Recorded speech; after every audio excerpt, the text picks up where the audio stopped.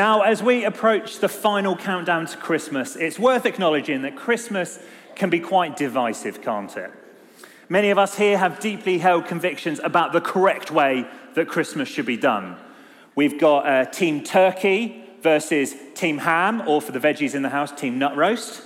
We've got Team Fake Tree versus Team Spend all of January picking up pine needles. Not that I'm showing my bias there at all. We've got gifts pre-lunch versus post-lunch, tinsel versus non-tinsel, Mariah versus Bublé. I've seen these debates separate entire families. And then, of course, there's the debate about Christmas films. For me, my favourite Christmas film is The Grinch, the Dr. Seuss story of a big hairy grump who, though adept at rhyming nonsense words, struggles to quite embrace the spirit of Christmas.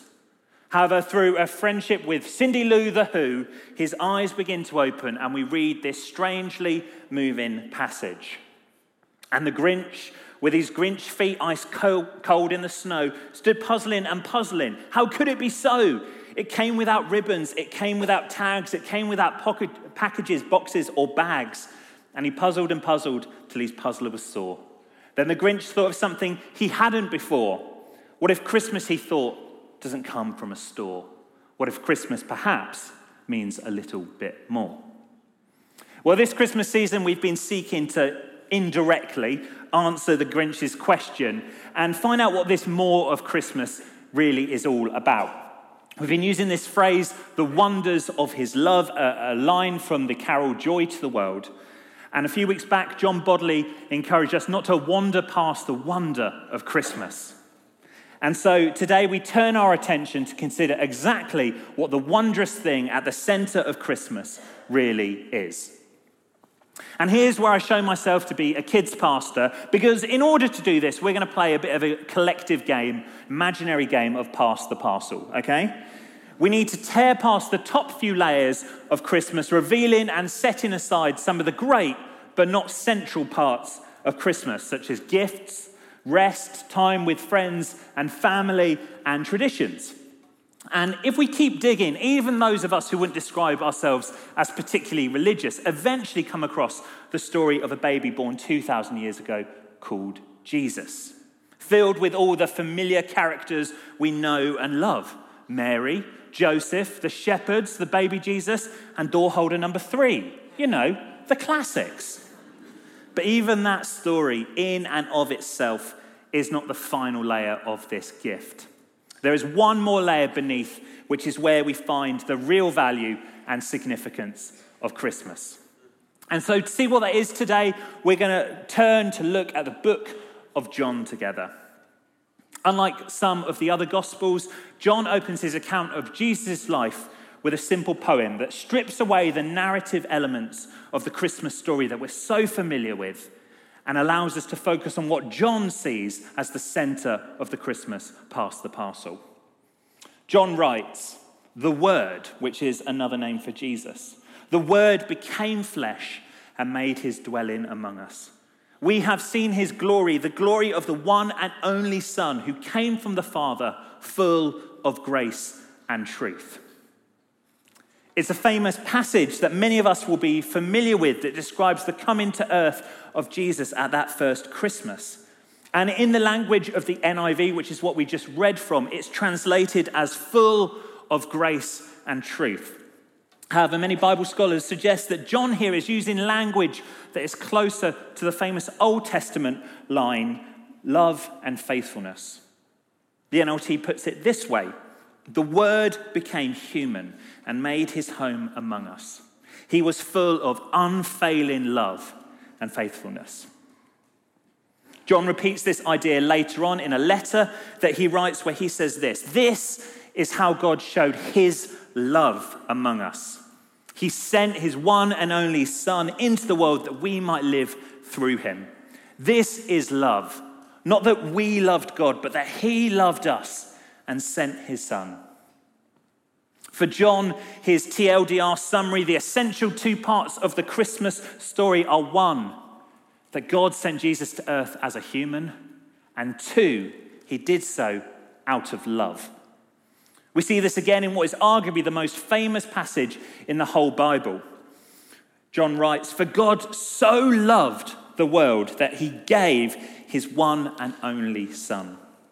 God sends and he loves. He sends and he loves. For John, it seems impossible to separate talking about Jesus' birth with talking about God's love. To talk about one is to talk about the other. They are two sides of the same coin. Returning to my imaginary pass the parcel for a moment. For John, if you wrap away all the layers of Christmas, the wondrous thing ultimately at the center of it all is God's love. God's love for me and God's love for you. As the pastor and writer Rick Warren says, the entire reason for Christmas is the love of God.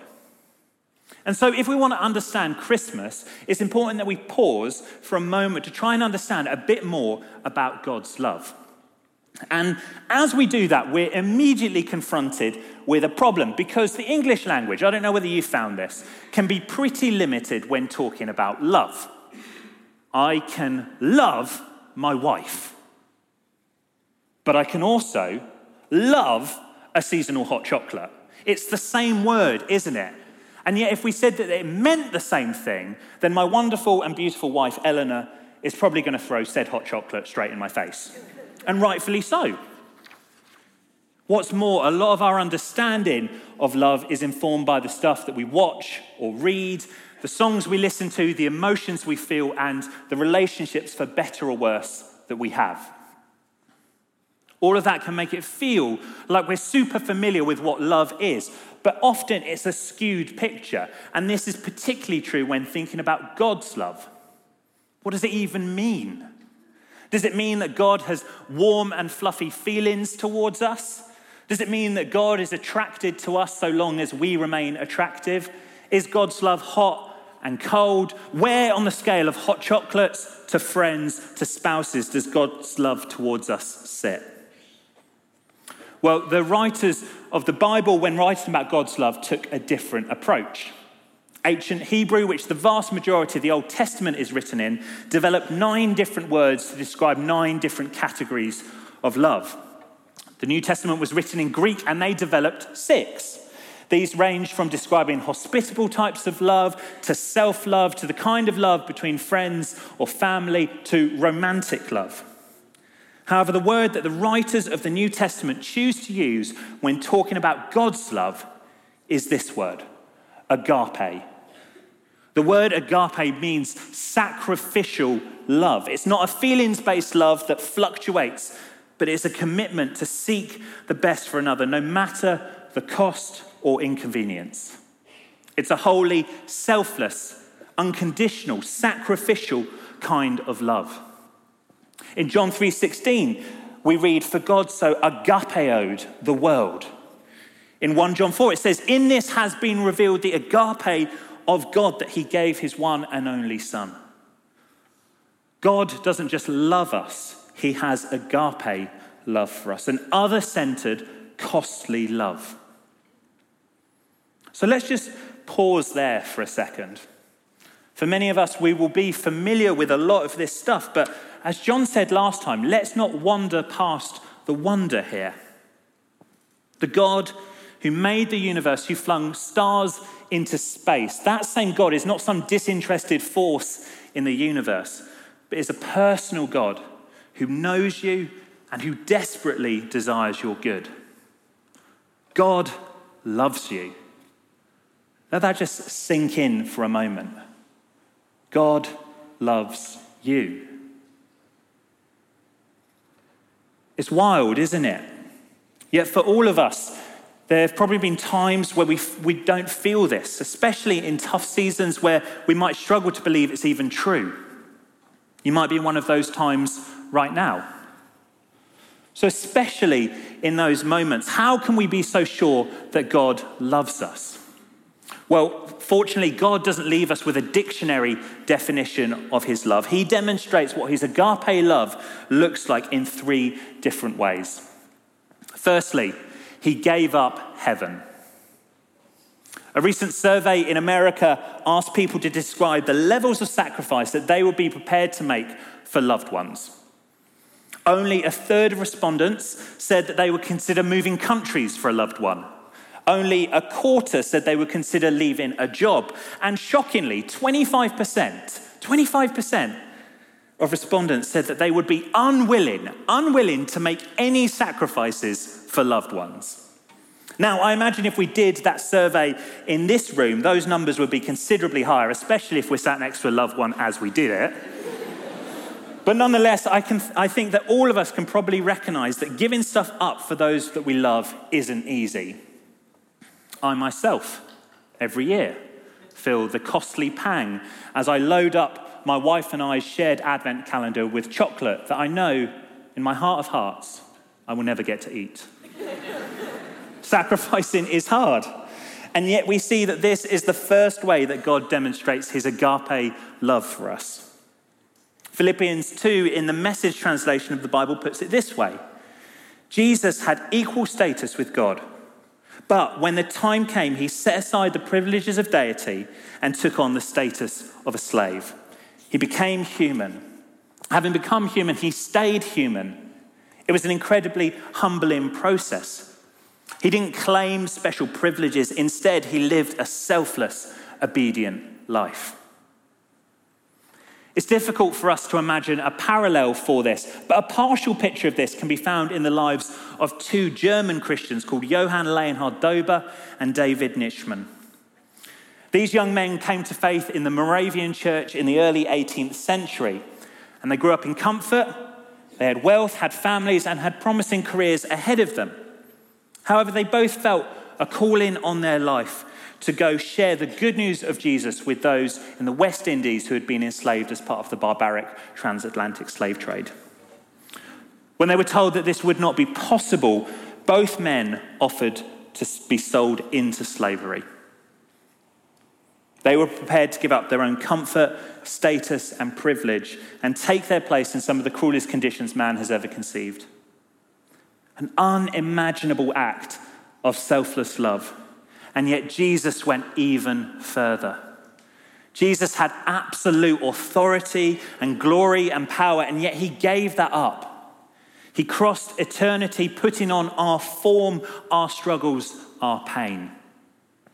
There's a great line in a carol by Wren Collective that says, "You left your throne to wear our scars." He left his throne to wear our scars. That is love. That is agape love.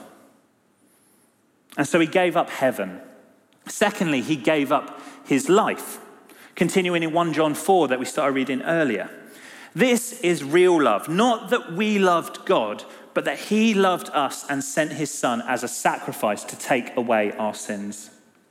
God's love was demonstrated in the way that he gave his life at that first Easter as he died on the cross. It wasn't a good death either. Crucifixion is one of the most barbaric and humiliating means of death that's ever been devised. The nails in a person's hands and feet fix them in a position that would slowly and agonizingly suffocate them, all whilst crowds gathered to watch you struggle and suffer. It was a form of death designed to completely destroy a person inside and out.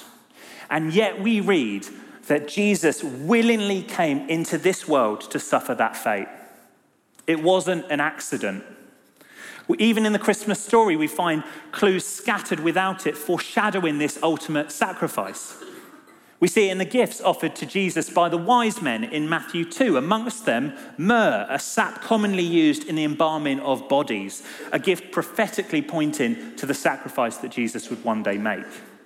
We see it in the words of the angel to Joseph in Matthew 1, that he is to name the child Jesus, for he will save his people from their sins, a name invoking Old Testament ideas of an atoning sacrifice.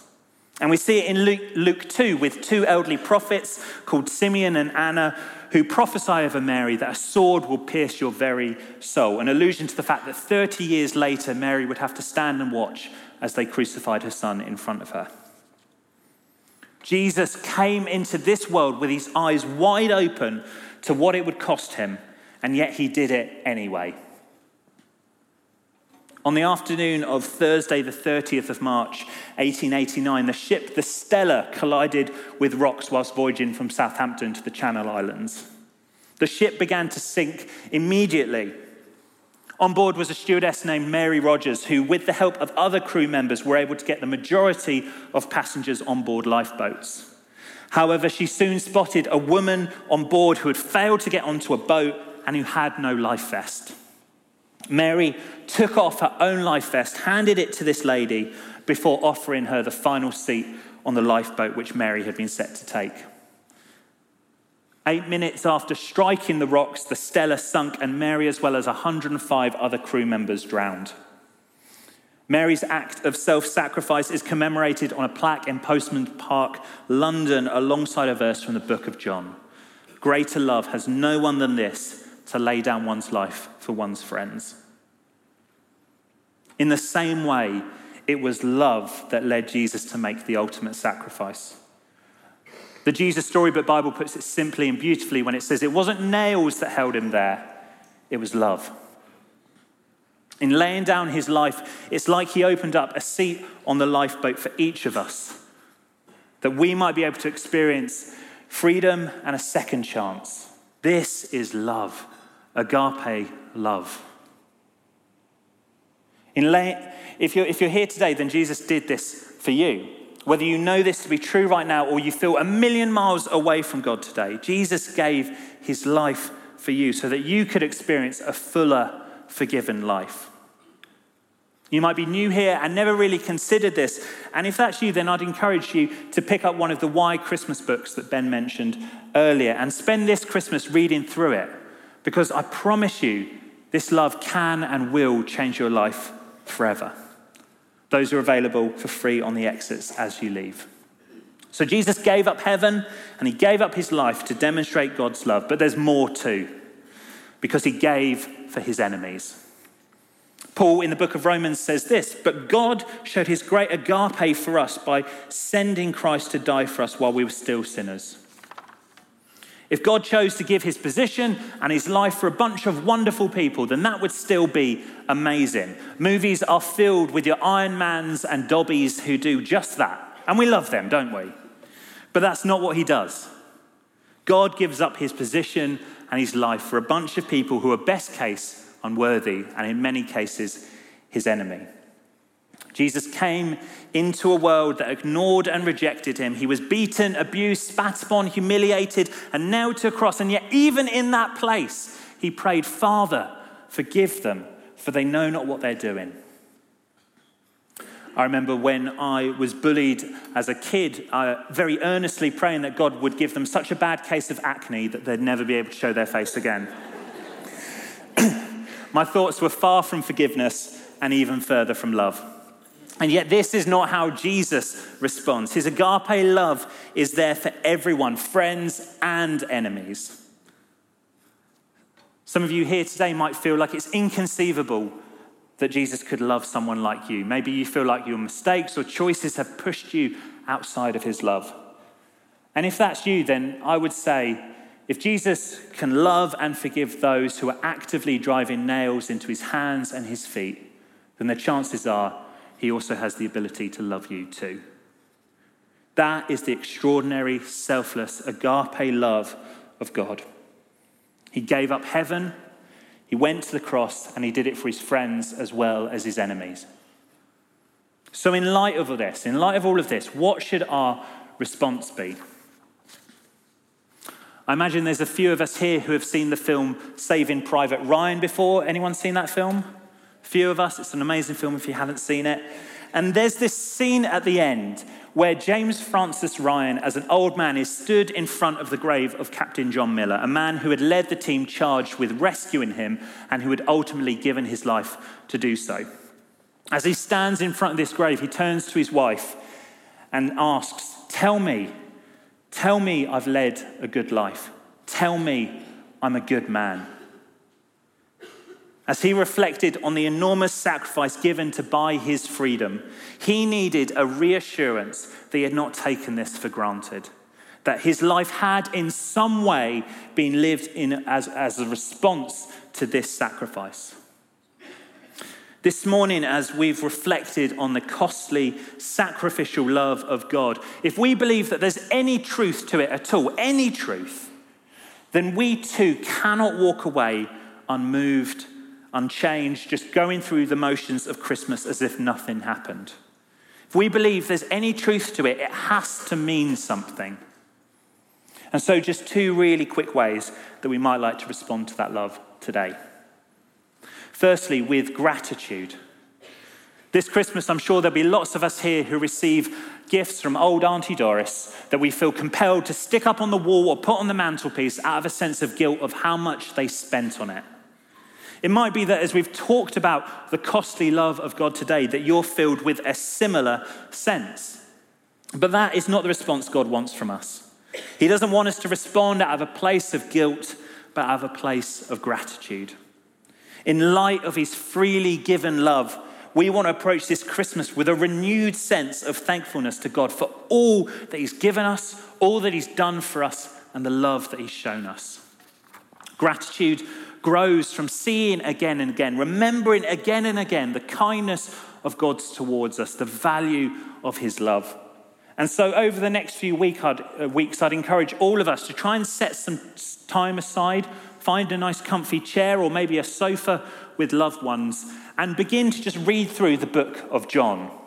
Or you might like to put on a worship playlist, but as you do that, begin to go through and list some of the things that you are thankful to God for at the moment. So gratitude is one of the responses. The second is with a life lived differently. Christine Caine, the Christian speaker and author, writes, God's love is too great to live ordinary. It is too great to live ordinary. The costliness of God's love, the magnitude of it needs to affect the way that we live. In John 13, Jesus is speaking to some of his followers, and he says this, so now I'm giving you a new commandment. Love each other just as I have loved you. You should love each other. Now, the commandment to love others is not a new commandment. It's littered throughout the Old Testament. The new commandment Jesus is giving his followers here is this, to love each other just like he does. And how does he love? With an agape, selfless, self-giving kind of love, the kind we've been reflecting on today. As receivers of God's love, we need to be committed to the selfless kind of love that prefers others. This can mean over Christmas opening our doors to others when we would rather remain cozy and tucked up. Perhaps it means giving the gift of time, money, or energy without counting or comparing the cost. It could mean demonstrating grace for that family member who insists on being team turkey even though you're team ham. It could also mean seeking to forgive or mend bridges with those who have particularly hurt us this year. Maybe that's what reflecting God's love looks like for you. Whatever it looks like, it has to look like something. Such love requires a life lived differently. It's my prayer that as we engage with the Christmas story this year, that amongst everything else, we would see, as our old friend the Grinch would put it, the little bit more of Christmas. That we would see past the seasonal celebration and familiar old story and see the treasure at the very heart of the Christmas pass the parcel. The extraordinary, costly, selfless love of God for you and for me.